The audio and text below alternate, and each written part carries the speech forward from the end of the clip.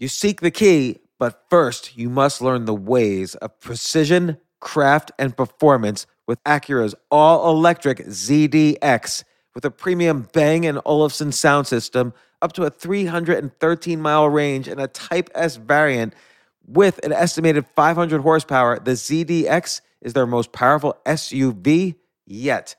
Unlock the energy when you visit Acura.com to order yours today.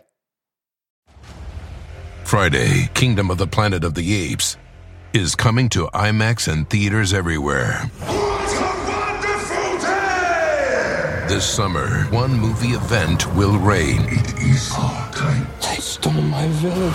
I know where they're taking your clan. Bend for your king. Never.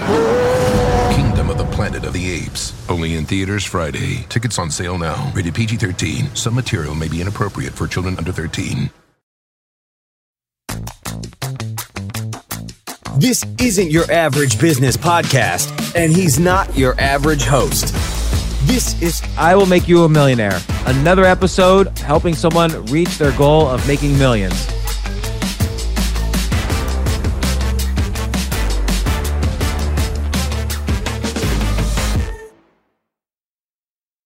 We were talking about Jen live Twitch stream today. Oh yeah, and it's interesting because it's opposed to focusing on a game, you focused on marriage. Yeah, I did. So it's interesting because everybody goes onto Twitch expecting to find gamers, but I don't know why Twitch is not just used as a live streaming platform for everything. I agree with you. Yeah.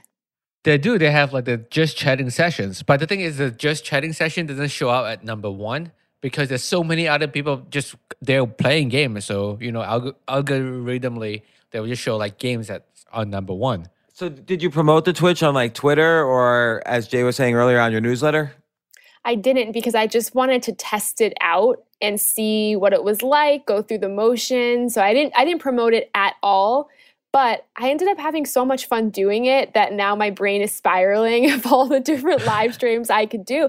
I live streamed myself writing the newsletter that I sent out this morning, and I shared my screen as I was going through it, and I just wrote the whole thing in 20 minutes, and that's what I live streamed. That's a great idea. And how many people are watching? 0, but I loved it anyway, and I gave it all my full attention, even though no one was there.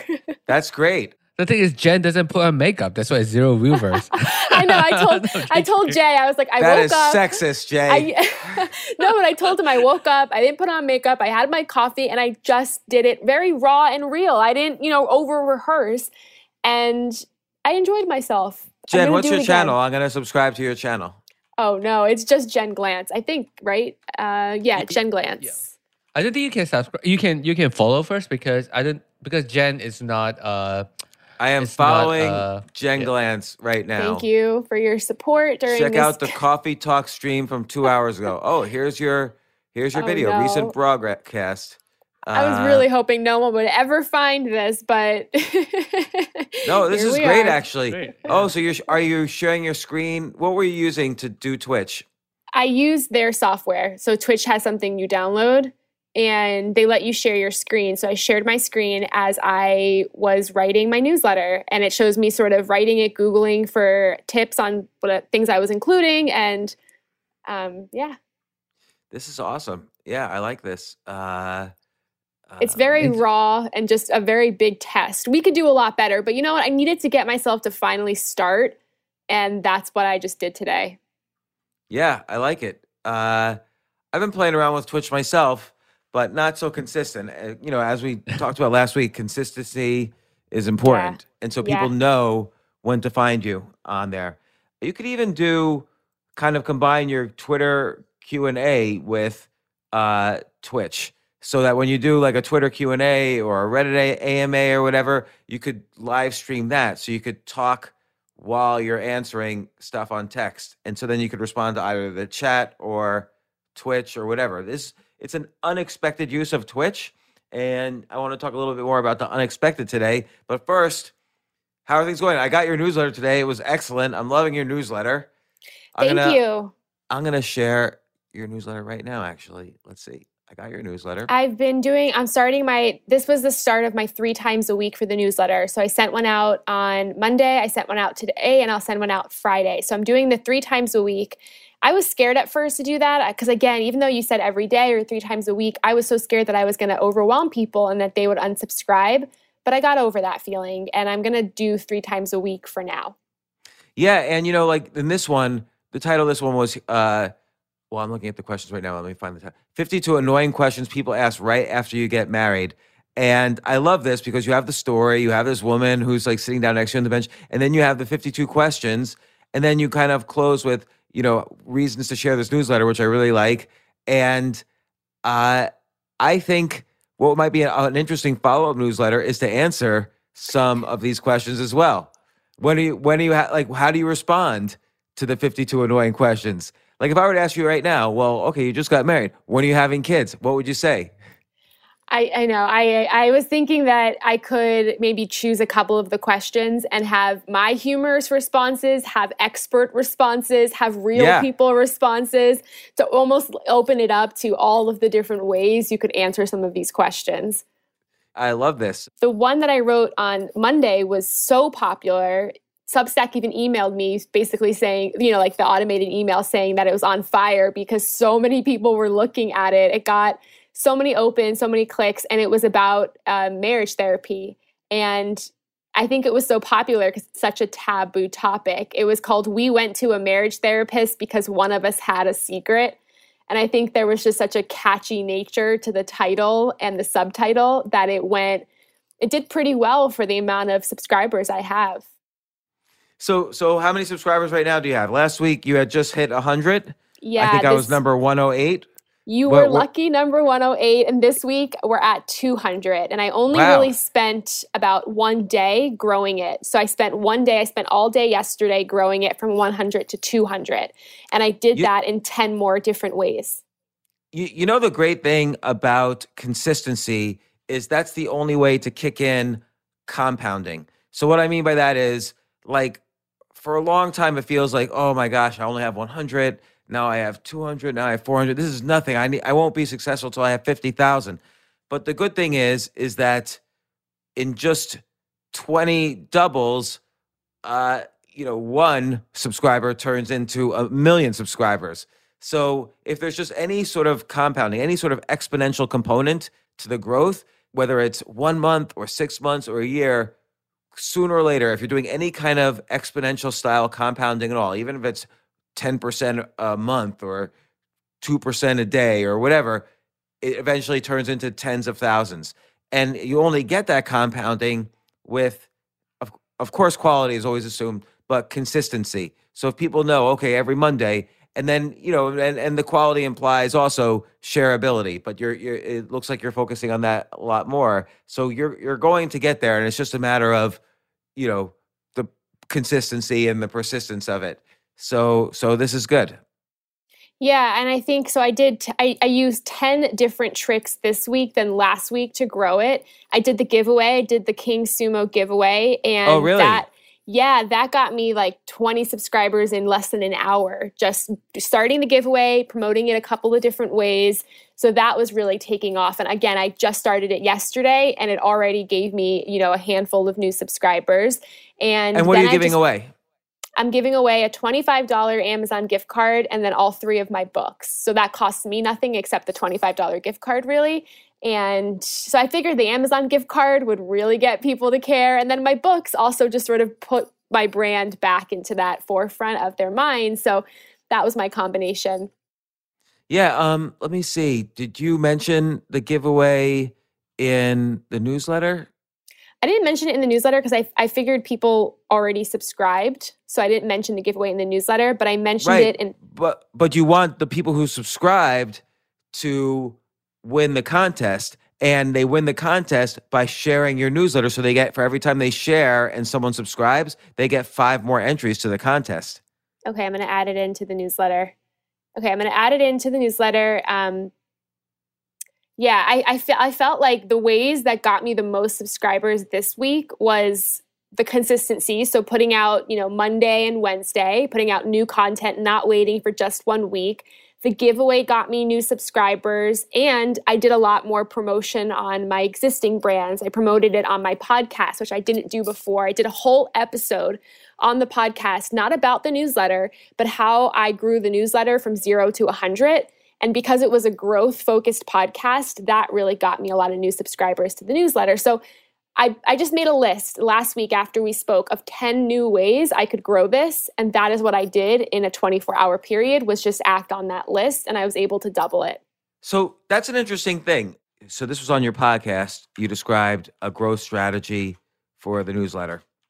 Yeah, and I positioned it as, if you want to grow anything, whether it's a project, maybe it's a new career, whatever it is, this is an episode for you. And I walked them through all of the things I did to grow the newsletter, how you could apply that to your life and your project. And then I also shared with them what worked and what didn't work. And I got a lot of feedback that people loved how there was such a purpose to the newsletter, that it wasn't, the podcast wasn't promotional. It was very much actionable for people to listen to.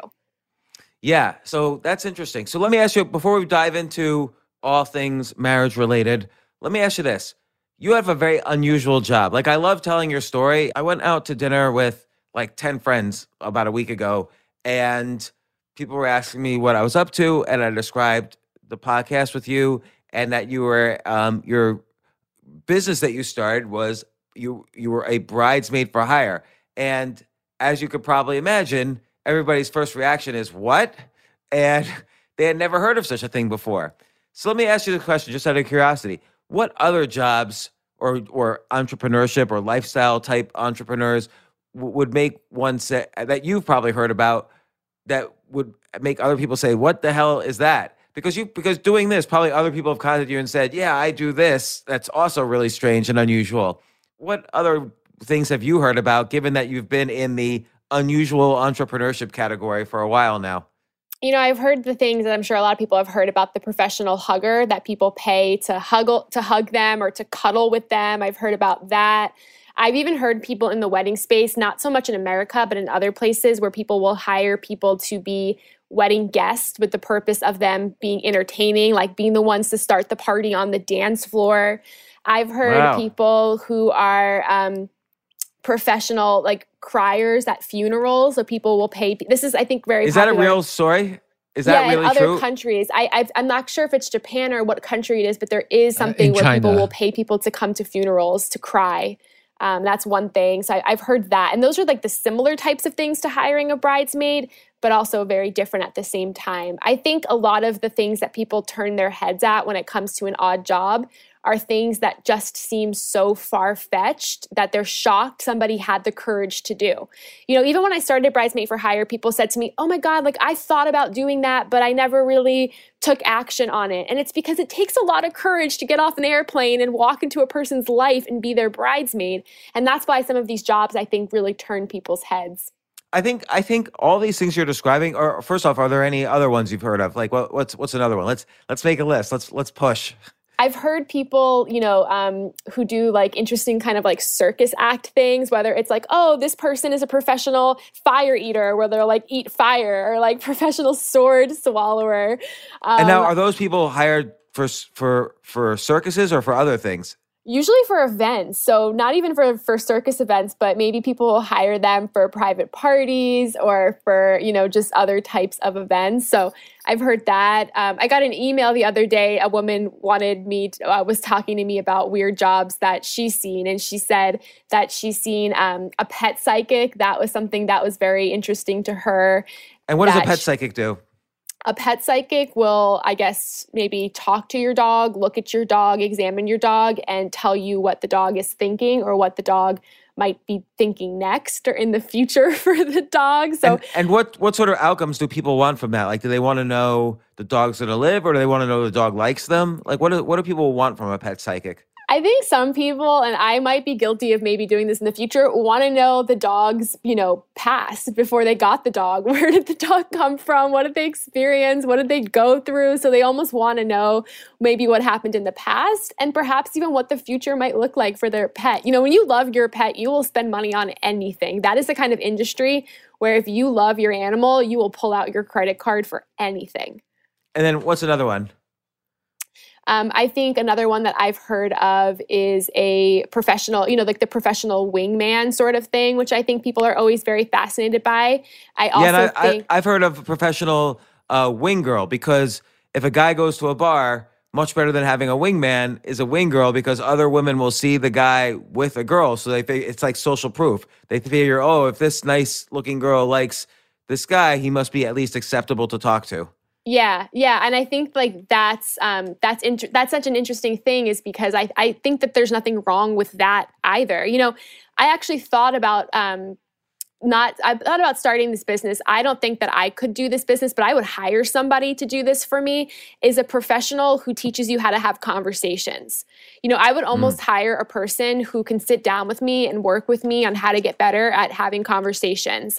I need to hire that as well. Like, I'm good at these conversations, and I'm good at my thing is I'm good at talking to like thousands of people in a talk, or I'm good at going on stage and doing stand-up comedy. But if it's me hanging out socially with a group of people, even people I know well, I am silent. I can't talk at all. I need that help. I walk into a room sometimes and I just freeze. And that's something that I would totally hire. I would pay $150 an hour for that. Another one that I did see was, I forgot the name of the service, but you can... This woman has a very interesting business. You can hire somebody to go to a party with you and help you socialize. So you can hire this person for $25 an hour to come to a party with you and take you into a social setting, into a circle of people, and get you talking, get you socializing. And I thought that was cool. And the business model she had was pretty interesting, because she wanted to take on no risk. So her service was really matching people who wanted to do this with people who needed this without really taking on risk or hiring employees. So it was almost like a matching service. And I thought that was really cool. That reminds me of a conversation we had last week, where what's essentially the three components of every business in its purest form. And so Uber is a good example, where people who have an excess of one thing, you have other people who want access to that excess, and you have a platform in the middle. So Uber, some people have an excess of empty car seats. Other people want access to those empty car seats to get from one place to another. And Uber is just the platform in the middle. There's no employees. They're just a matching of people who need car seats to people who have car seats. And this woman is doing that perfectly with the party thing. Uber takes no risk. There's no employees. There's no responsibility if there's an accident or whatever. And they don't have to pay all the, they don't have to deal with all the headaches of employees. And it's just a matching. Say Airbnb is just a matching service. Yeah. And I think that that's a good business model, because you're not liable and you're almost serving as that middle person. Another person I heard of that I've done some work with is a friendship coach who teaches you how to make new friends. And what's wrong with that? Because people use that dating app Bumble to meet friends. So this person will, and I wrote an article where I interviewed her. She gave me experiments to meet people. She gave me 3 experiments of things I can do to go meet new friends. All 3 were wildly uncomfortable, and they didn't necessarily work, but they could work. So people can pay her to help them make new friends. Can you tell me the exercises? Yeah, one of them she wanted me to do was for 1 week when I was out places, making eye contact and just striking up conversation with everyone. So if you're in line to get coffee, find a reason to talk to the person in front of you, behind you, which is sort of awkward to do in New York City. So that was one. And no, it didn't make me any friends, but it did. The point of that experiment was to help push you to be more social in situations that you might hide from. And you never know who you're going to meet. Yeah, it was practice. It's exercising that muscle, which I need to exercise more of. Another one she said was to find a new hobby and go to that hobby multiple times. So if you're going to go to a yoga class with the purpose of making a friend, that first time you're probably not. But what if you went 6 times and every time you went, you made an effort to speak to people?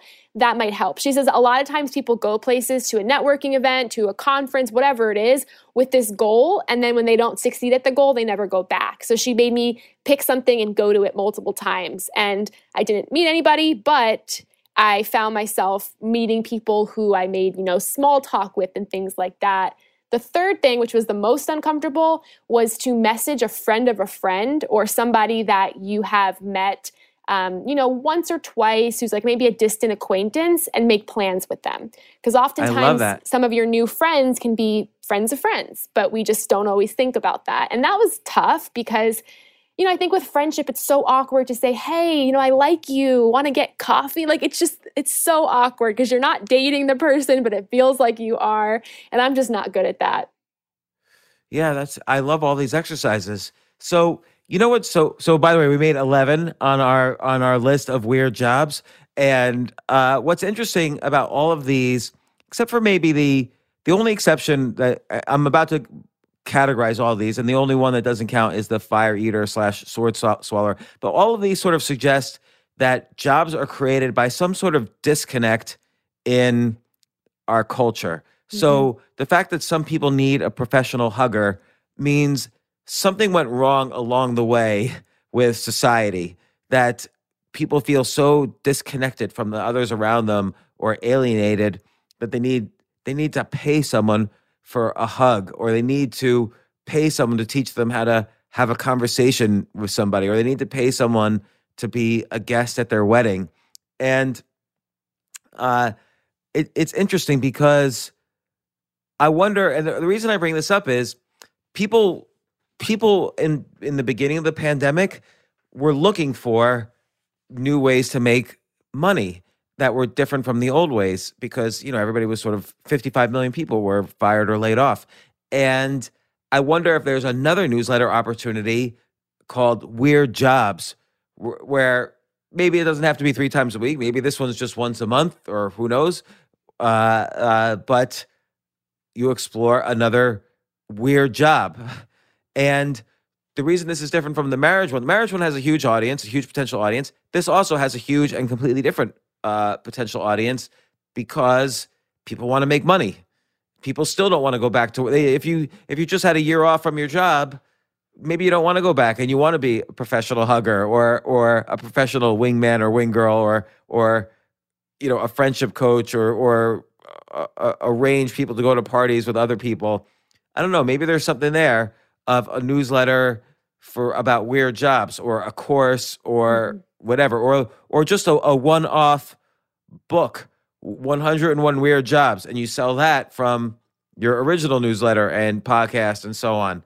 So I just throw stuff out there. I just was curious because you had such a weird job, or have such a weird job / business, that I'm sure you must have been exposed to many ideas about other sorts of, people. There's probably a community of people who have weird jobs or hear about weird jobs, and they hear about your job and they say, oh, that reminds me of this person I know who's professional, office worker, or, like they're a fake office worker to show clients how many employees there are at a business or whatever, some weird thing. And I just throw it out there. It's another potential interesting topic.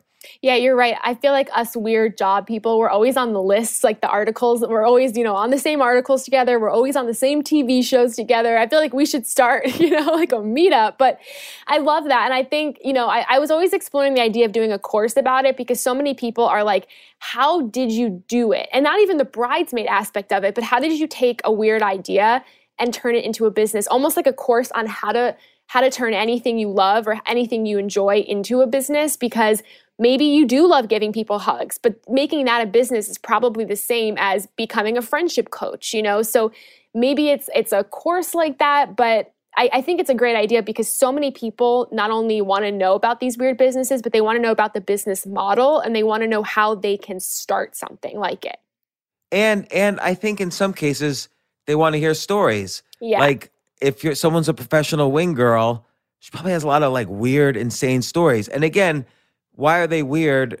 It's because, again, all of this is about some disconnect, some alienation that people have as society has drifted, in the past from 100 years. Everybody's left the village. Everybody's left the family home, and they're out there on their own in this increasingly urbanized, that saying, like, in New York City, when people first moved to New York City, a common thing they say is, I never saw so many people and I never felt so alone at the same time.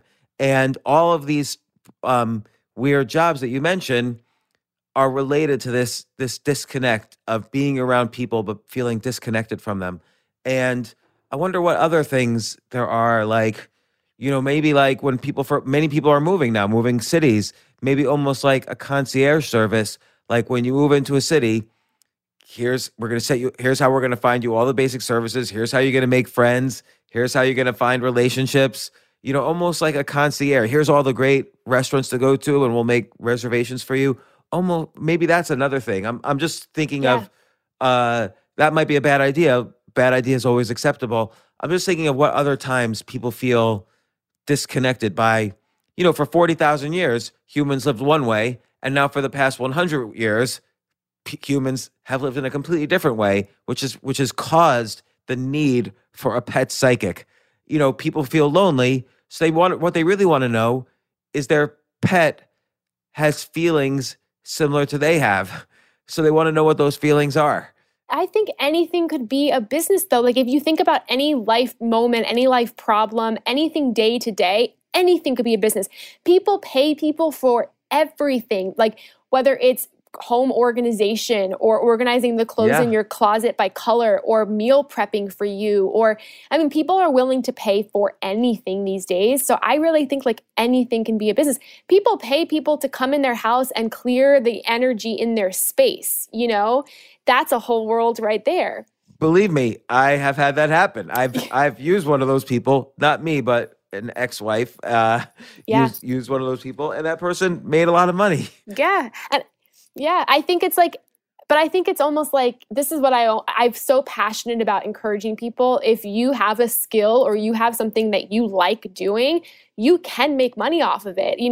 I think also another thing that always strikes me is even as we're talking about all of these odd businesses, and maybe I'm the weird person, but a huge part of me is thinking I would hire almost all of these people. I think most people, when they call it weird, what they're also trying to say is that's so interesting. And then they start to question whether or not they would even hire that person.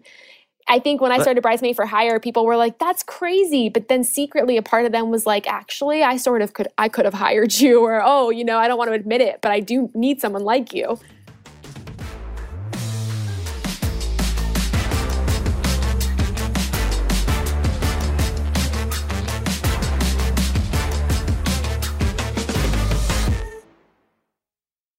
I have to say, Airbnb has changed my life.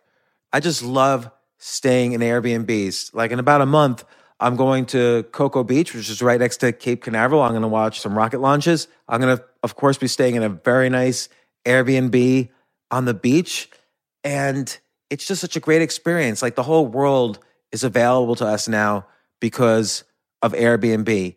But whenever I'm at an Airbnb, I always realize, the home that I left to come to this Airbnb, I could be making money on that right now by hosting and being an Airbnb myself. So, and I've known people, I had a friend who basically, made a living from turning his home into an Airbnb. So if you have a home, but you're not always at home, you do have an Airbnb there. And it can easily fit into your lifestyle, and it's a great way to earn some money. Your home might be worth more than you think. Find out how much at airbnb.com/host.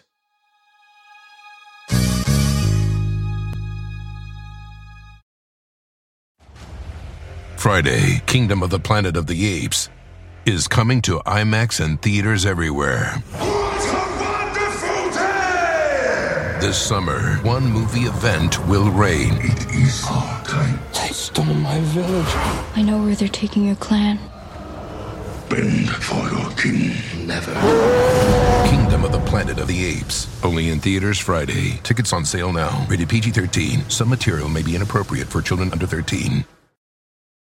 Canva presents Unexplained Appearances. It was an ordinary workday until... that presentation appeared out of thin air. Also, it's eerily on brand.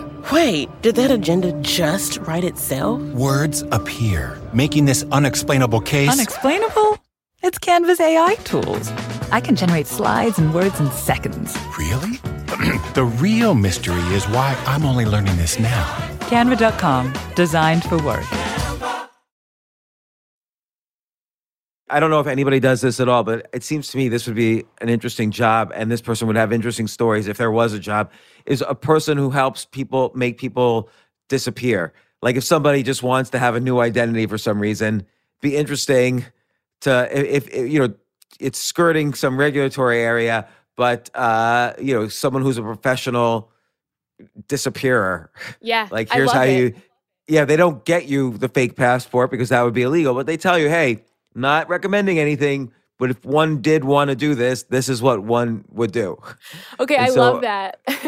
I wonder if that exists. If anybody listening to this knows a professional disappearer, let us know. I'm obsessed. I have one that I will throw out there. I'm obsessed with watching The Sopranos right now. So what if it's like hire a mafia person or an ex-mafia person for the day and just get a tour of their life? I know there's a guy on Airbnb that does this and makes a lot of money doing like mafia tours.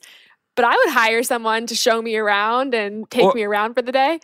Or like, now there is a service to hire bodyguards. Here, this is just another one. There is obviously services to hire bodyguards, but what about hiring a fake bodyguard? So what I mean is, like, sometimes like when you go to a bar or you see bodyguards with celebrities, they're huge, they're massive people, and they're ready to kill you. Now, I don't want to hire someone who's ready to kill somebody, but I want to hire two big people to just follow me around.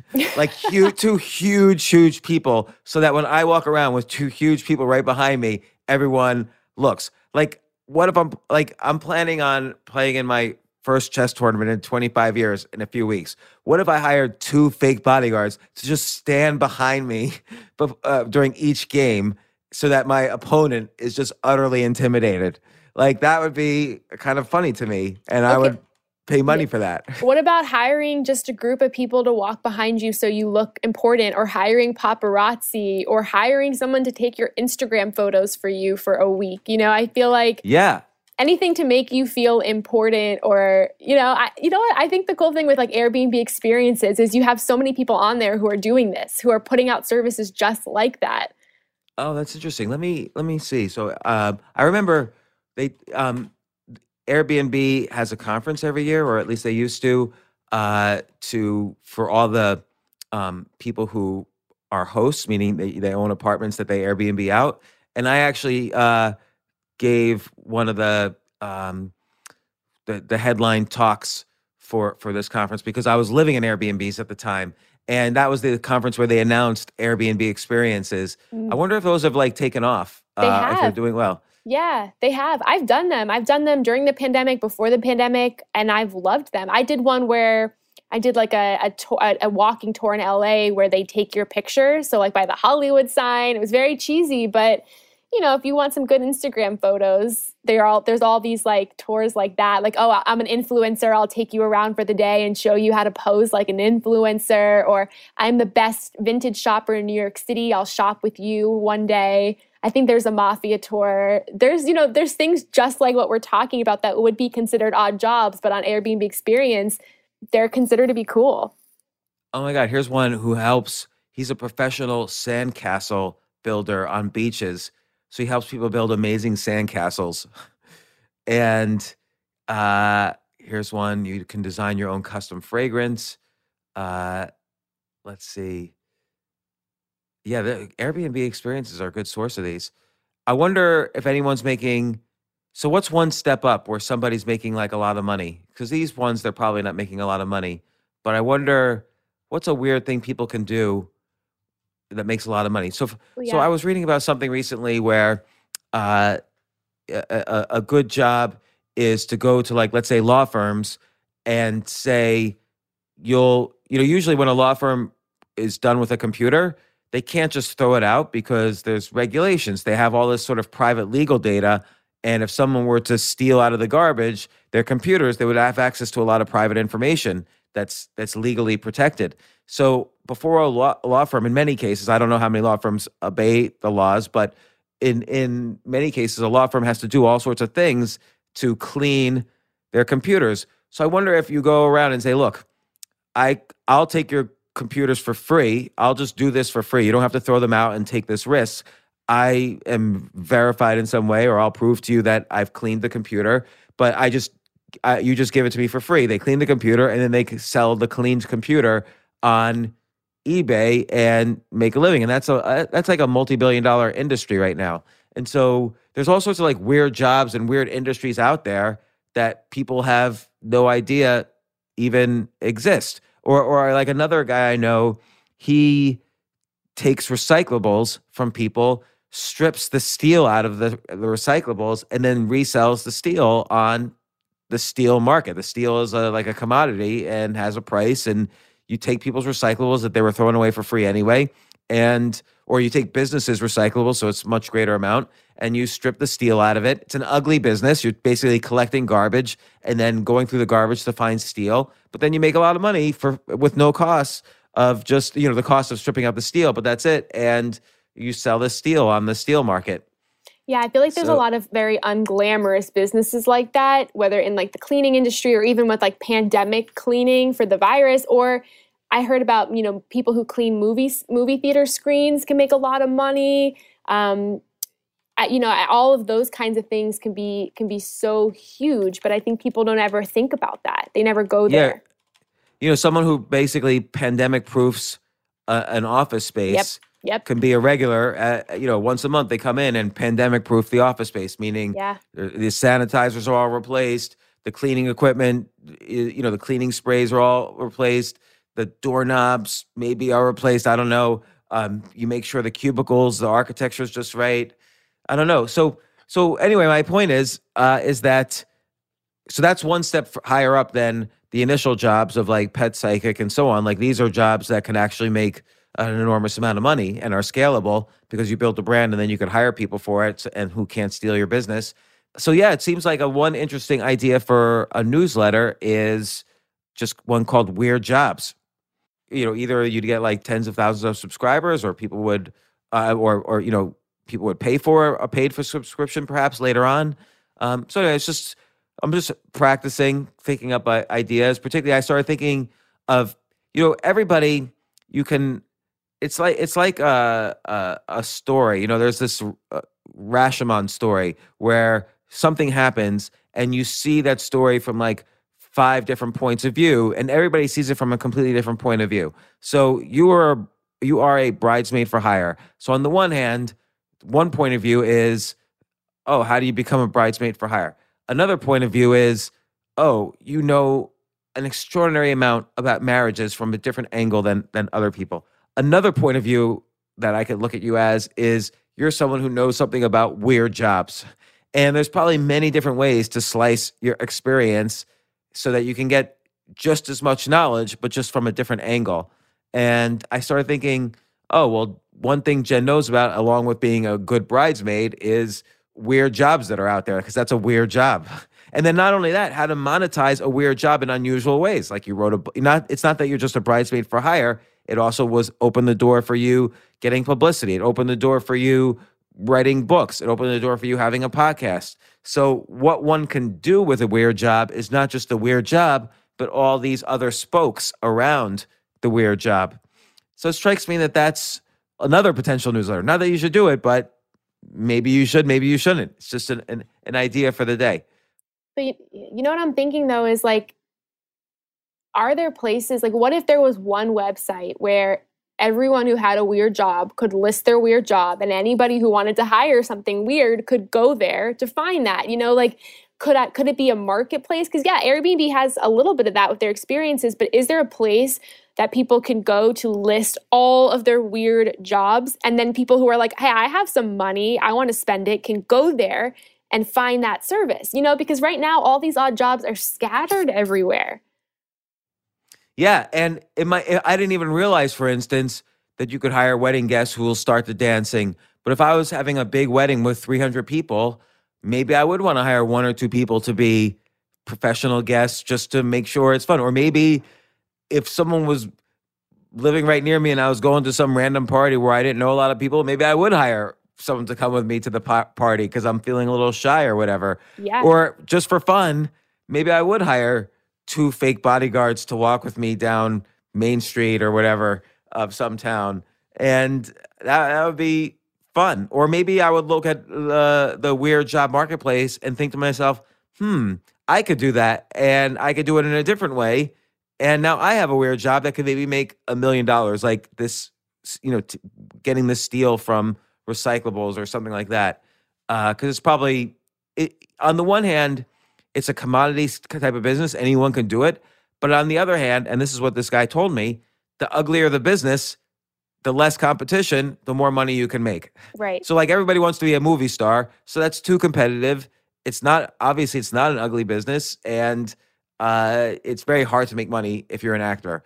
But if I want to say, look, I'm going to pick up garbage and find steel in it, people will say, go right ahead. You're better you than me. Yeah. And so ugly business, or that's another title for a newsletter is Ugly Businesses. So I love that, yeah. So there's something there just to think about. And it's interesting because, and the reason I'm thinking about this, I remember when in the early 80s, I think it was Showtime or maybe it was the Movie Channel started another movie channel. So it was like the Movie Channel, and then they started something else. I forget what else, another channel. So their salespeople were going around and trying to sell people 2 channels. And so HBO at the time heard about this, and HBO only had HBO. And so they figured, okay, the best way to compete is they needed to start another channel. So they started Cinemax, and now they were competitive again, selling against the Movie Channel's other alternatives. And so, the lesson being, having 2 things you're selling is almost better than one because each could link to the other. And just made me think. I don't know, again, if that works in this context and you're working really hard on the marriage newsletter, but it's just always something to think about because I think, again, last time the reach was going from 1 newsletter a week to 3 or more newsletters a week. Maybe there's another reach here where, I don't know, might be too much of a reach, or maybe there's also the thought that we should branch out from newsletters, but I'm just thinking of other ways to you want to have as many irons in the fire as possible to give yourself as many chances as possible to see what lights on fire. I do think the marriage newsletter will light on fire, but I always think of, even for myself right now, I'm starting at least 2 different businesses, plus I have my old business I still make money from, plus I write, plus I do a podcast. So I always try to think of, plus I invest.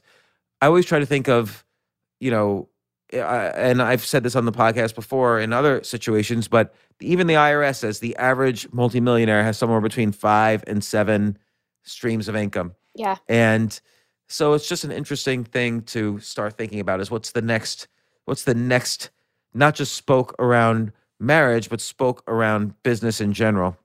Yeah, I wanted to talk to you about this because, even yesterday, someone asked me, so what do you do? And I said, I do a lot of different things. Here's 7 to 10 ways I make money every month. None of them make me a ton of money, but here's what I do. And this person said, you are exhausting and you need to stick to just one thing. And I feel the same way as you. I like to have multiple things going on, but I guess my question is, number 1, when do you know when to stop something?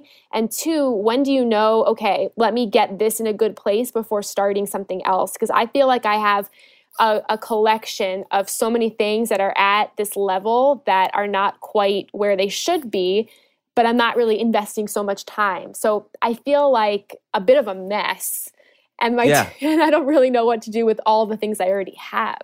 So it's a good question, and there's no 100% answer. So I could just talk from my experience. Like, first off, a real quick precursor. I made a lot of money in a business in the 90s.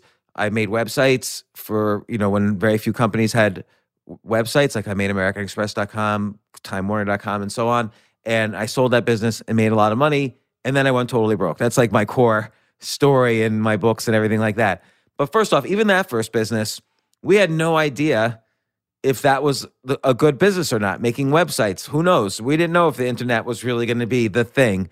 And so we debated, like, should we also be in the iced tea business? Should we also start a record label? Like, we were constantly trying to come up with new ideas. And we didn't really come up with anything else. But we did sell that business anyway of making websites, and I made a lot of money. And then I went broke. So then the next time around, I did more of the collection of income streams idea, which is I started writing every day. So I was selling articles for $200 an article, but I was doing articles 30 days a month. So, or actually, no, it was like $400 an article then. Oh no, maybe, I forget now. let's just say, I think it was $400 an article. So I was making about $10,000 a month from articles. Now people don't pay as much for articles. Back then they did. But then also I started writing for the Financial Times. So that was once a week, and that was $500. So it was another $2,000. And then I would start getting book deals. So the advances weren't huge because it was, I was just starting and I was doing financial books. So my advances would be like $10,000 and I would do one a year. But still it was adding to things. And then I started speaking about finance stuff. I was a spokesperson for Fidelity, and I didn't charge them a lot, but I was making, let's say, another $50,000 or $60,000 a year from that. And then I started managing money a little bit, and I was small. I wasn't making huge, but maybe that was another $50,000 to $100,000. And so it was adding up that doing like six to 10 different things. Some of them didn't make any money. Some of them made more money. I was probably making between $250,000 and $300,000 a year. Now, mind you, I had been worth millions at one point, lost it all, so I was rebuilding. But the only way I could rebuild without having to have an actual employer was by doing lots of different things, because no one thing paid my salary really. And it was only through doing a lot of things. And then I started dabbling in starting other businesses, which I eventually did, or investing, which I eventually did, but only in very tiny amounts. I didn't have that much money, so I would invest in very tiny amounts, and it would build up. But so your friend who told you stick to one thing is absolutely wrong. Because again, and this is not coming from my own anecdotal experience, the IRS actually says the average multimillionaire has at least 5 different streams of income. So a job is just one stream. And by the way, even a business is just one stream. So of course, some people make millions from a job. Some people make millions starting a business and selling it. But that's relatively rare. You hear the stories, oh, somebody just sold their business, made 10 million. You hear a lot of stories, but it's relatively rare and a little bit of luck that somebody just doing one thing makes a lot of money. To make a lot of money at a job, you have to be the CEO of a big company. To make a lot of money at a business, the business has to A, succeed, it has to be a great idea, and you have to sell it. Or you have to generate so much income from it that it makes you a lot of money. It's relatively a rare thing.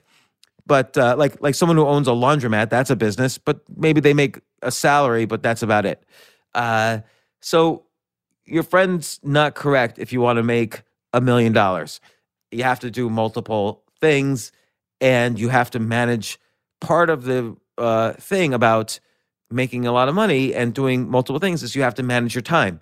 So you can't really go out with friends 7 nights a week, because you have to, wake up an hour earlier than everyone else, or stay awake an hour earlier than everyone else, and not be drinking so that you can focus on writing the next newsletter or whatever. Yeah, and it's not like you have to be so strict with yourself that you have to cut out everything fun in your life, but you probably can't binge watch Game of Thrones for the 8th time in a row. You probably have to, that's 160 hours you've lost.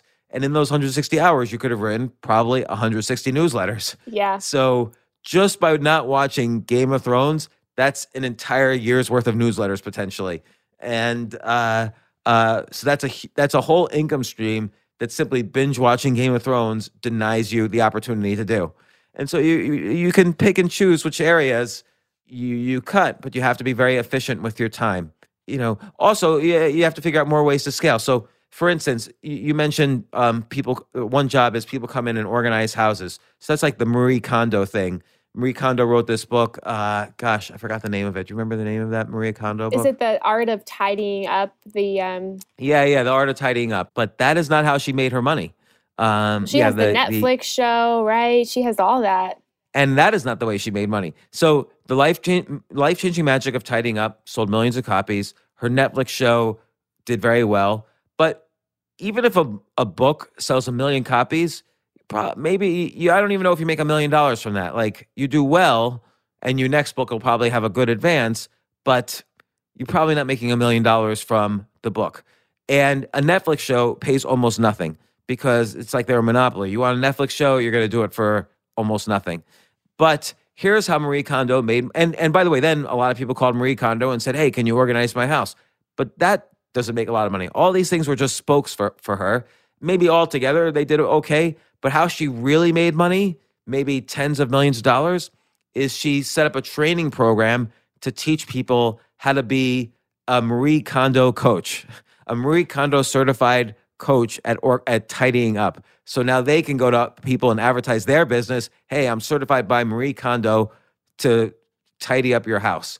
And that's how she made her money, is by selling her coaching certification.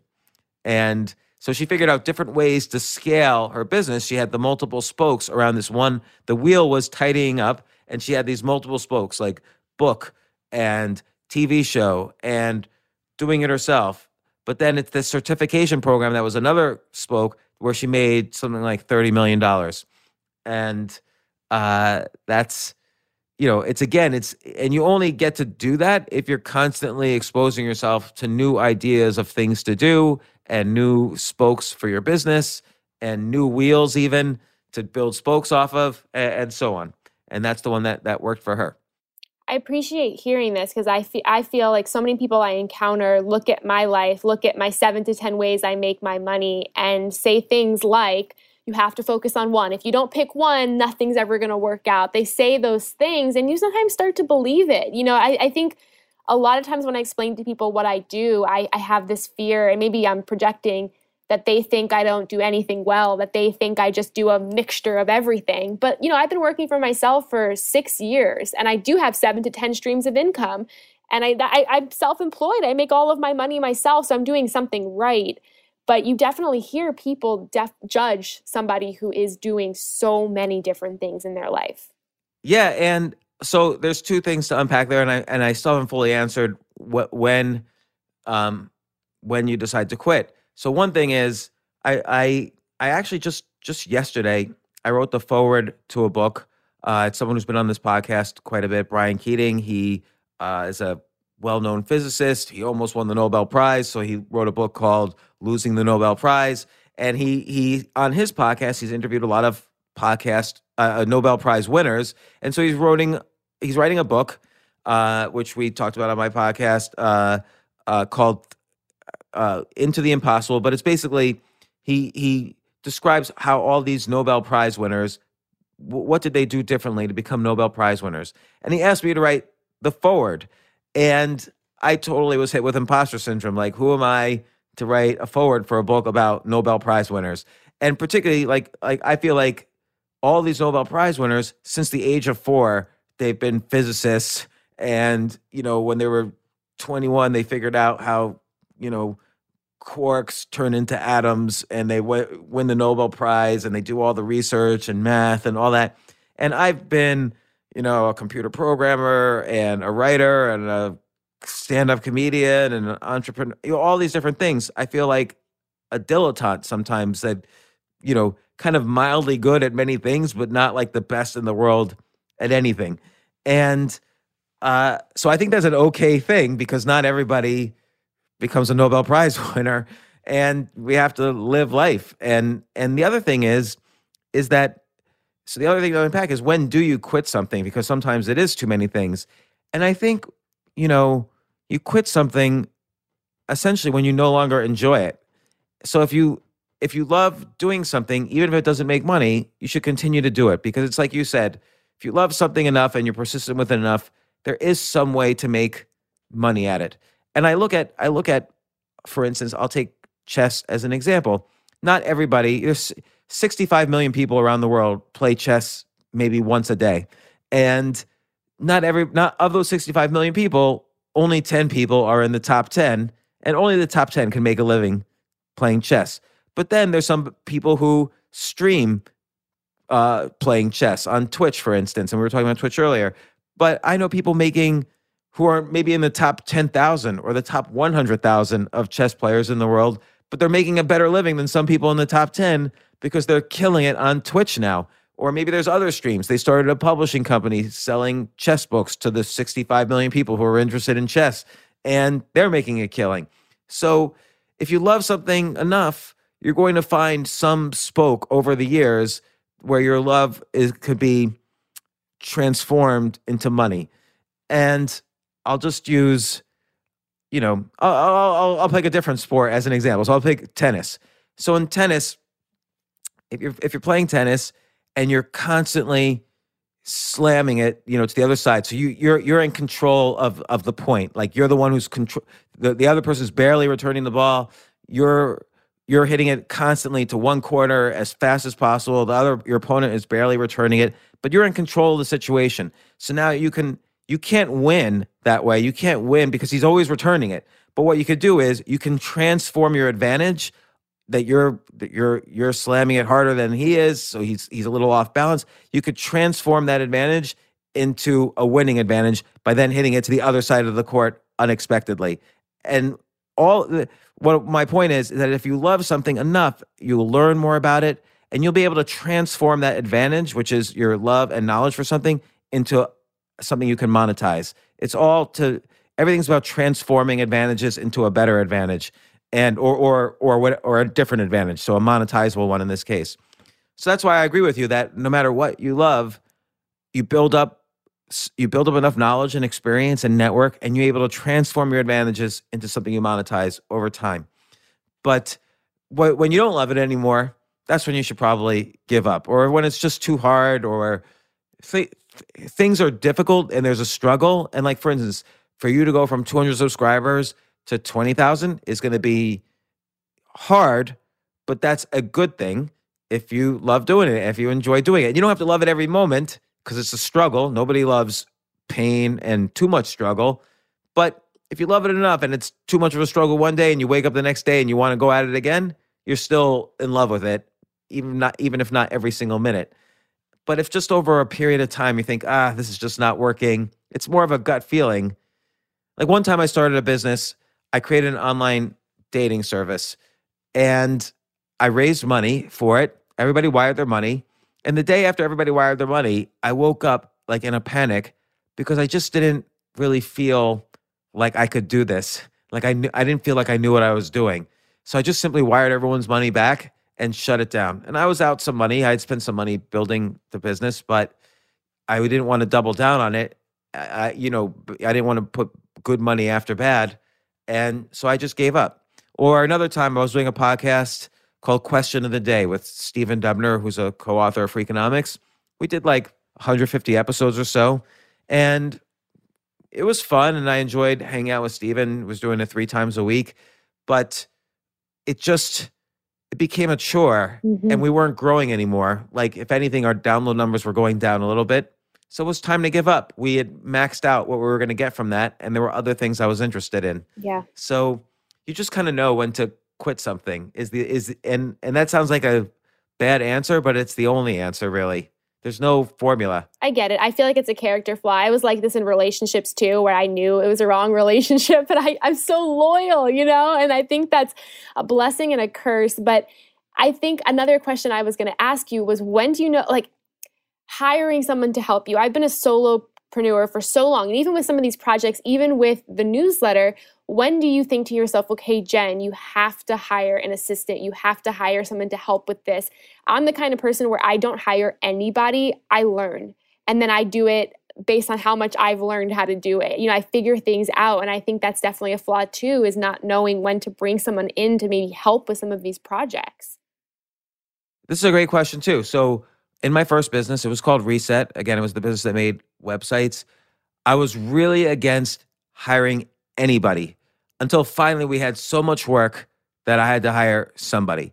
And then I was really against hiring a secretary or an assistant until finally I was just getting so many phone calls and dealing with so many menial tasks I didn't want to do that I had to hire a secretary. So you only hire when you're at the brim of you just can't move one more inch unless you hire someone to help you move that inch.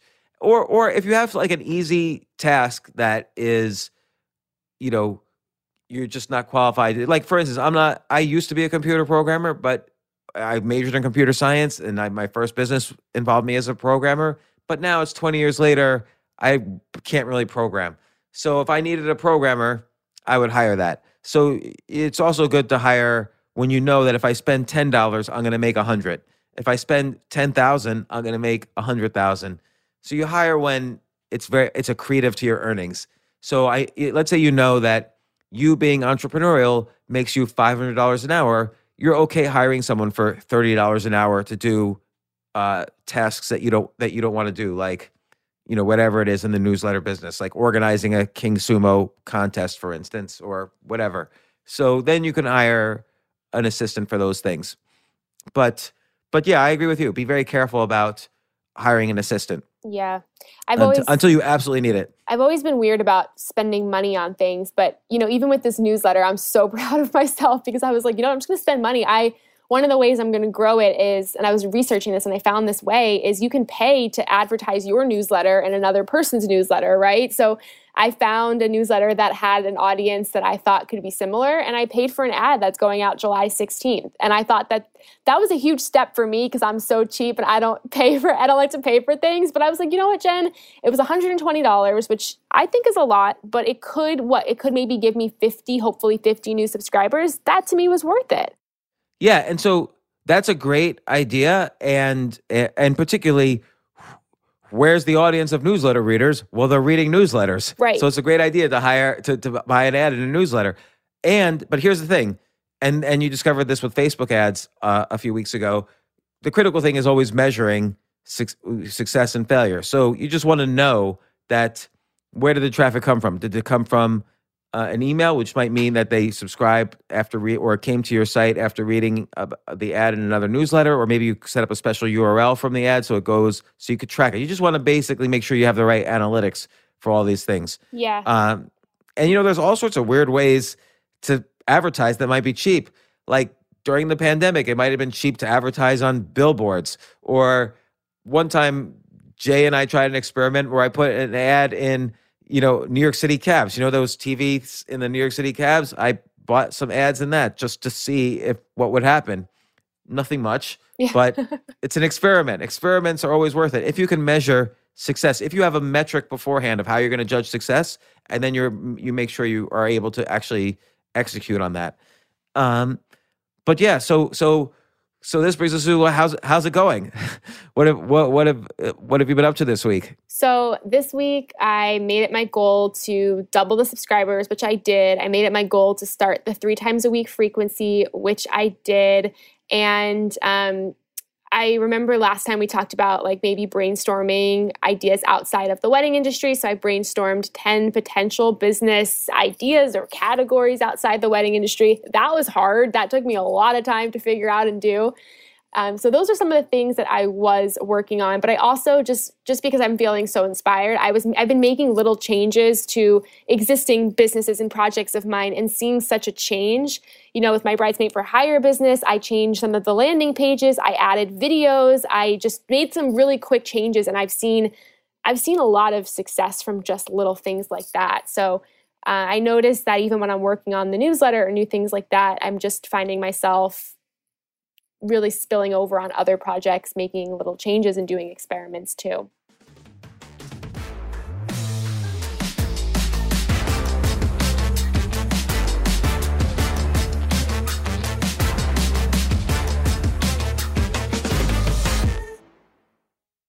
Canva presents stories to keep you up at night. It was an ordinary workday until... The Singapore presentation is at 3 a.m. The office was shocked. But that's when we sleep. Maya made it less scary with Canva. I'll just record my presentation so Singapore can watch it anytime. Record and present anytime with Canva presentations at canva.com. Designed for work. You experimented on Twitch. Yeah. You streamed on Twitch, which I would try a couple more times. So now I'm looking at some of these 10 businesses outside, like card decks. I love that idea. Maybe there's even card decks, like the Should You Get Married card game. Yeah. And maybe it's like you have like 100 different situations, and there's probably a game there somewhere where a couple plays it, and I give my fiance or girlfriend or whatever two cards, and maybe it's like a gourmet restaurant or a Broadway show? And then she writes down which one she likes better, and then I have to pick. So almost like the Newlywed Game. Yeah. And then I have to pick which one she likes better. And then a certain score means you guys hate each other. A certain score means you guys are friends, and a certain score means you only have physical attraction, and another score means you should get married, and then the top score is you should be grandparents together. And so that's one idea. Or it could be like your sister is here's a situation that's in one of the cards. It could be just a situational kind of game. So a card says your sister's husband is cheating on her. Do you tell your sister? And I have to guess what she would do, and she writes down what she would do, and then we compare, who's right, and you could score it. And then it's the way people get to know each other. So I think that's an exciting. I think making a card game for couples, should they get engaged? Should you be engaged or not? Yeah. Or should you be married? Or should you get married? Sorry. And that might be a fun card game that would sell 1 million, decks. Or you'd sell it off your newsletter. I am obsessed with starting a card deck. This was a goal of mine in the beginning of the year because I see them really exploding. There's some people out there who have created these card decks, these games, and they sell really, really well. I was even thinking of one for the first years of marriage, something catchy around like tough conversations or conversations to have your first year of marriage, like games or activities, challenges, experiments, like something around the first years of marriage because that could be a product that I think could really sell. But then again, it could just be relationship card decks in general, like the Should You Get Married card deck, the first years of marriage card deck, the before you go to a marriage therapist card deck, like all these different kinds of things. Yeah, so let's think about this for a second. Now, it seems overwhelming, like, oh my gosh, how am I going to make a card deck? But if you really break it down, this is the beauty of breaking things down. It actually is not so overwhelming. No. So let's say we're going to do that situational one where it's like some really tricky situation and one side writes down what they would do, the other side predicts what they would do.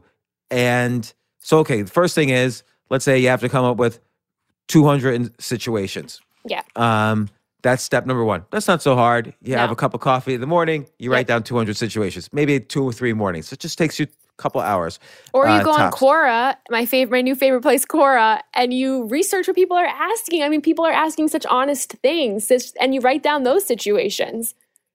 Exactly. Yeah, like, there's so many situations on Quora. That's a great idea. So, okay, number of situations, that's not overwhelming. You can do that.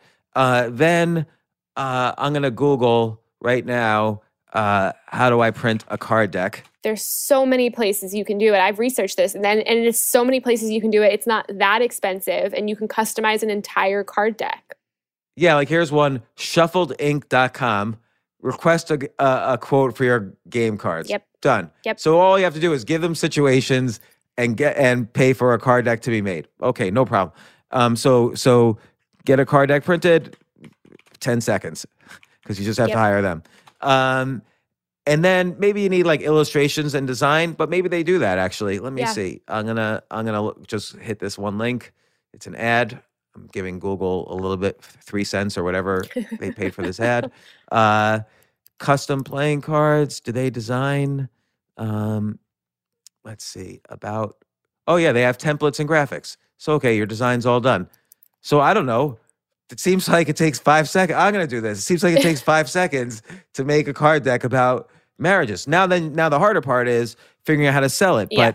But you can market it on your newsletter, or you could market it on your podcast, or everybody who's ever emailed you, you can email them. I just made this card deck, or you could put it in a Facebook thing, or you could buy, ads on, relationship sites. I don't know if like Tinder sells ads or other dating sites sell ads, but you could buy an ad on, there's probably plenty of places. You could buy an ad on Pornhub, like it's for 3 cents. And people certainly at least want relationships there, or maybe they have relationships that they're not satisfied with. I don't know. Yeah. And So you can just try different ways to market it, given that. And by the way, here's an idea. You can advertise it before you even make it because you can make it just like one card and have a graphic designer make it as if it's real. And then if you get enough people interested, then you place the order for the cards. Right. So, and if nobody's interested, you could say, forget it. The other thing is you have to set up an order page. But that's pretty easy to do, right? You could just, there's plenty of like, Shopify or Etsy or even eBay and Amazon store to set up an order page. And those are, it seems like, so coming up with the situations, getting it printed, figuring out the first few places to advertise it or market it, and setting up an order page. Those are really just the 4 tasks to set up a card deck business. It's a pretty quick way to make another spoke. Now, maybe it could flop, or maybe in the worst case scenario, you make 10 or 100 decks and you do them as a giveaway for the next 100 people who subscribe to your newsletter. Who knows? Yeah. There's some other use for it that you could do. Or it's just a fun thing. It's a friend of mine wrote a book, Giftology, John Rulin, about the importance of, getting business through giving good gifts. And his book's called Giftology.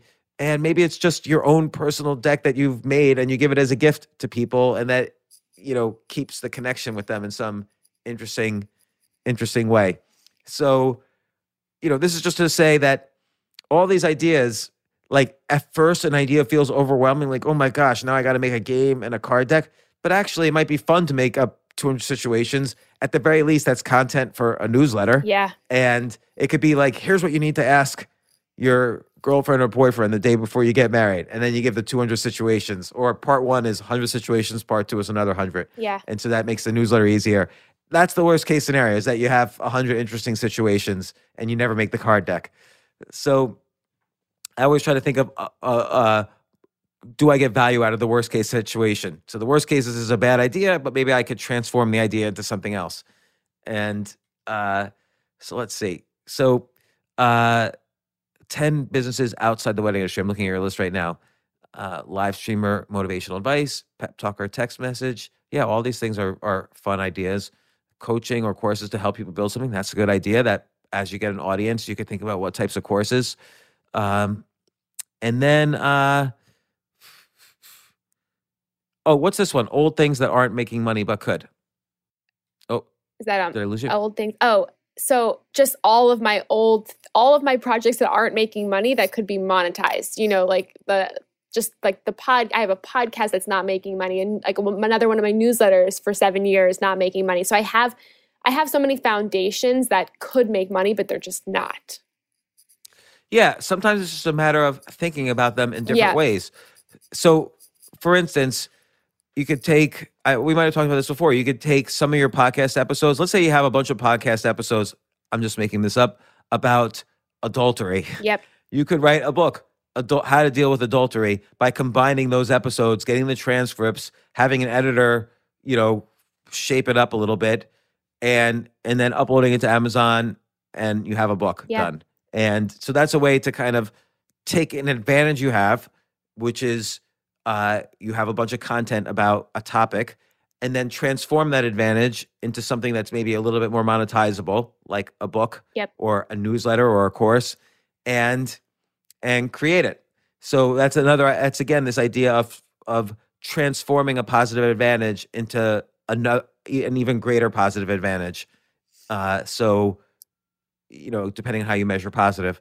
So I always look at like my own podcast and, okay. So like, here's an idea. I'm looking at your list that you've been adding every week, or every time you've been on, you've been sending me notes beforehand of what you did and what you're doing and what you're working on and what you're thinking about and questions you have. And so far you have sent me, let me see, you have sent me 38 pages in just a few episodes of this. Mm-hmm. You've sent me 38 pages of notes. Well, after 10 or 20 episodes of this, or let's just say 10 episodes, not only will you be on your way to making money, but you have a book about your process of making your first million, say, or your first X. And this is a book that you'll all these notes are going to turn into a book at some point. So everything could be transformed, is a good way to look at it. And you don't know really in advance which is the one that becomes the home run. Mm-hmm. Hopefully all of them do, but one of them will. Yeah. And boom, that's how you transform, for instance, even just these notes into something that could make money. Do you think I worry about exhausting my audience? Do you think that's something to worry about, is exhausting your audience with every week or every other week? Oh, a new book, a new this, a new that. I've thought about that as well. Like sometimes there have been some years I've put out like 2 books, and there was one time I put out 5 episodes a week, and then I was doing another podcast at the same time. So altogether, I was putting out 8 episodes of me a week, and even Ryan Holiday told me, "Oh, you're going to tire out your audience." But I don't think that's true. I think what happens is you might not get as many readers or viewers per episode or issue or whatever, but you'll ultimately grow your number of unique readers. So some readers might say, "Oh, well, I'm not going to read everything that Jen puts out, but now I get to pick and choose what I'm going to read or listen to or whatever."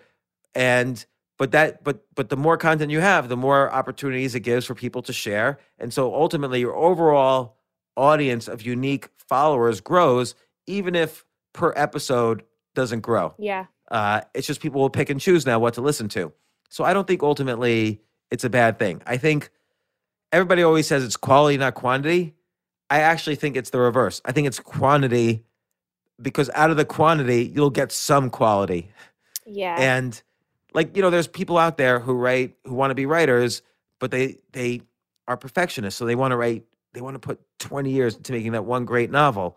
Well, you need experience to make a great novel. It's very rare that the first book someone writes makes their whole career and makes them millions. So you have to write a lot to be a good writer, and to have the luck, and to have the right combination of things that will make that. You don't really know in advance what's going to be popular and what isn't. So it's a lot of making money is a quantity game. And I wouldn't worry about people getting tired, unless it's like sometimes, for instance, if I write every article, well, I went broke and then this is what I did, people will get tired of that. They won't read my articles anymore. He always writes about going broke and then bouncing back. I've read that already. Yeah. But if I again slice my life in different ways and have different ways of perspectives of looking at things, then people, okay, I don't want to read about him going broke again, but he just did a profile of Leonardo da Vinci in his own unique way. Leonardo da Vinci went broke, and here's how he came back from it. I'll read that. And so you kind of just have different ways to slice things, and that's how you make, that's how you turn that quantity, the advantage of quantity, you transform it into the advantage of quality, which transforms into a greater audience overall. I appreciate that. Yeah, it makes total sense, and I appreciate that. And I think it's just such a thing I'm always so scared of. Even with this week, when I said, okay, I'm going to put out 3 newsletters. The first one, I thought of you because I was so scared to press send. It was about going to a marriage therapist with Adam, and I was so scared because it was so personal, and I figured maybe it would scare some people. Maybe, I don't know, I was so scared. Finally pressed send on it. It took me way too long to do that. Then this morning, I said, you know what? I'm not going to be a perfectionist. I'm just going to write it in 25 minutes and send it out. And I did that. And I felt such a shift. And it's awesome. Thank you. But I felt a shift. And I also thought of you when I felt so scared to put that out, because you always say, if you're not, you always say that you get scared. If you're not feeling scared, then maybe it's not good enough almost. Or I forget how you say it about some of the things you write. But that marriage therapist one was so personal and scary to press publish on. But it got so much attention. And I think that was big. Even 52 annoying questions people ask right after you get married. This was an experiment for you also, because it's a listicle. And sometimes people are afraid, oh, did I really do anything original with a listicle? Sometimes people don't like those. By the way, listicles do great. Yeah. There's a reason why it's the 10 commandments and not the commandments. So listicles historically do really good. There's a reason that lots of religious texts are numbered. There's the 4 Noble Truths. There's the 108 Yoga Sutras. There's the 10 Commandments. The books of the New Testament are numbered, and on and on. But I think I would do more listicles even, But like, for instance, what were you scared when you published this one? Oh, you published this one also while you were Twitch streaming. So you could be afraid that potentially it's, you were distracted while you're writing it, and it might not be as interesting. But this was an awesome one, the 52 annoying questions. So, and also you might not want to piss off. Here's another thing I would be afraid of if I was writing this one. I wouldn't want to piss off anybody who was asking me those questions. So yeah, I mean, I've been writing nonfiction for so long that I piss everyone in my life, because everything is content to me. Every conversation is going to be written, so I'm never really scared of that. Though I was a little scared about, Adam is now the main character of all my stories. Luckily, he doesn't really care, but now I'm writing about my husband, and our first year of marriage. So I don't ever ask him. I just put it out there first. It's crazy. Like I have lost friends, family, customers, everything from my writing. And, that shouldn't happen, but sometimes it has, and it's out of your control. I try never to hurt anybody in my writing, but except for myself. I'm willing to hurt myself. But yeah, it is always important to feel afraid before you hit publish. It might be because you're stylistically afraid that, this style is not going to work, or maybe you're afraid somebody might be offended when they shouldn't be, or maybe you're afraid like you're being too vulnerable. But something should, and the reason is because when you're afraid, you're doing something unique that no one else has ever done before. You're doing something unexpected, and only the unexpected is going to stand out. Yeah. I used to say, better to be the only than the best, but actually even better than that is better to do the unexpected than to be the only. And, if you think about a thriller novel, it's not that if someone writes the only thriller novel about, janitors afraid of spiders, that might not be so interesting. But if you do something unexpected where it's a janitor and suddenly everybody in the school is vampires and he has to figure out how to survive and stop them from taking over the world, that's a little more unexpected. Yeah. And so I think the unexpected is interesting. Like, because you're married and here you are writing about the problems of marriage. It's kind of an interesting little twist. Right. And it's only the first year. Right. I'm in month 3 of being married, and I'm already writing about divorce and stuff. But by the way, that's a newsletter topic. Why am I writing a newsletter about divorce in the first year when I just got married? What does my husband think of this? You could interview your husband, what he thinks about it, and that's an episode, and people are going to share it. I love it. 2 fun facts I learned this week writing about marriage was, 50% of people go to marriage therapy, and the second fun fact was that most people go for an average of 12 sessions, with 66% of them improving in 20 sessions or less. Really? I wonder how many people go to a couples therapist who ultimately get divorced. I thought it was interesting that 50% of people get divorced, but also 50% of people go to a marriage therapist. I thought that was very interesting. Yeah, that is interesting. I wonder what the overlap there is. I know. But and also, since 66% get better, that's pretty good. But then it's like, what does better even mean? I feel like no one is exploring what any of this means. Like, what does it mean to actually improve? This is a relationship. I'm fascinated by this world because I think people talk about marriage in such concrete ways, and it's just that's not really how it should be talked about. So. Yeah. No, so all this is good. I think, I think we came up with other ways of thinking about different streams of income. Yeah. I answered some of your questions ranging from the newsletter to work. By the way, in terms of hours a day to work, the average person works about 2 hours a day. Like the average person in an office works about 2 hours a day. So when somebody says, "Oh my gosh, you're just doing too much. I'm feeling exhausted just listening to you," it's that's in their mind. Like the reality is all of these things we discussed and all of these things you're doing probably shouldn't take you more than 3-4 hours a day. Yeah. And that's not so long. Like we talked about a lot of things. Again, we talked about making a card deck. It'd probably take you less than 4 hours in one day to make an entire card deck business. I agree. I mean, even just at least the first 2/3 of it. Doubling the subscribers from 100 to 200. I sat down yesterday, did 10 different things. It didn't take me all day, and I got double. So yeah, I agree with you. I think while it might be exhausting to some people, I still live a decent life. I don't sit at the computer all day, So I think that that's fascinating. But I have a list of things I want to do before next time. Like I want to start the card process. I want to, do something with the odd jobs. Like I have a couple of things I want to work on because I think it could be cool to see what happens. And it's interesting. Like in this past year, I published 2 books. I of course do my podcast 3-4 times a week. I've started a business or 2. I released a TV series. I did do a lot of stand-up comedy, or did. I do lots of things, and people say, "Oh my gosh, that's so much. I wish I had your kind of time. I don't have any time. What's your secret?" And I don't have a secret. I don't really work more than 3 or 4 hours a day. That's kind of my limit. And then I like to enjoy my life after that. It just is a matter of efficiency in time. And that's really the only secret. Most people, again, work 2 hours a day and view that as a whole day. And the other thing is, it's not about the number of hours. It's about, are your efforts compounding or just adding to your results? So, and I don't know how to really describe that, but if you just think in that way, am I compounding or am I adding? There's no way to really quantify this because it's not something you can measure really. Like your results are hard to measure. But if you just have a mindset like, are my activities compounding the efforts I've put in before, or am I just adding stuff? That's important too, because compounding, like when I started writing, I wrote articles about finance initially. Those were my first paying jobs. And I was compounding because I had a unique writing style. This is like in 2002. I had a unique writing style for finance, and I started getting more and more followers, and they would share my stuff because I always tried to make sure it was shareable.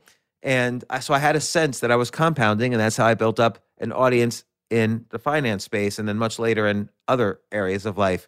But so just thinking in terms of compounding is a good way to think about time. And like when you learn something, did I learn just one new thing, or did this one new thing I learned really add to all the knowledge I've had previously? So let's say I'm learning, again, how to play tennis. So if you learn tennis, you learn how to do a forehand, you learn how to do a backhand. And now if you learn how to,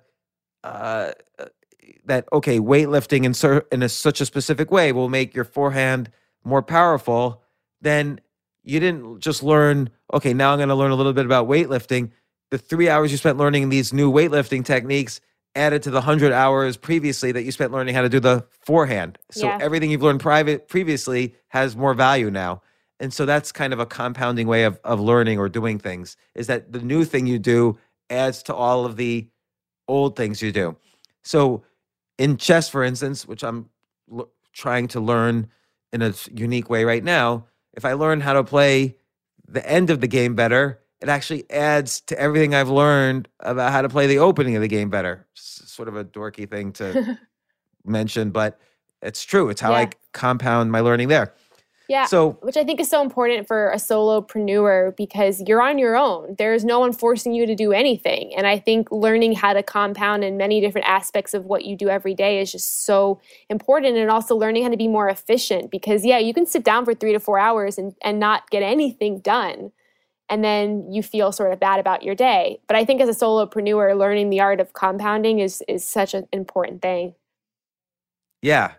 So anyway, this is all great. Like, I think we've covered a lot of stuff from weird businesses to card decks to answering your questions. Great job doubling your number of subscribers. I can't wait to see what you do for next week or next session. And then sooner or later, we will start monetizing. It's just now you're kind of laying the foundation. Can't build the house till you have a good, solid foundation. I agree. But I did have someone reach out to me and pitch me like a product. And I said, hey, I have a newsletter. I want to advertise in it. So I'm already I'm already putting things out there to see, hey, why not, Another good thing is to look for affiliate deals. So, and just for people who don't know, an affiliate deal is somebody's advertising a real estate course and they don't pay for the ad, but there's a lot of software to track if somebody who subscribes to their course comes from your newsletter, and you get 50% or 80% or whatever of the revenues of whoever you send over. So that's an affiliate deal, and those could be quite lucrative. I've made more money from affiliate deals than ads on my my own newsletter. So that's an important thing. So yeah, next week we could start thinking about different experiments we could do to try to monetize. Amazing. I'm excited. I'm going to have some new interesting things for you next week aside from the newsletter, because I am so awesome. I just love a lot of these ideas. So you'll be hearing from me soon with some cool new things also. Excellent. All right. Well, Jen, thanks so much for this. This is great. And I'll see you in the next week or so. Thanks, James. I'll talk to you soon. Good luck. Thanks.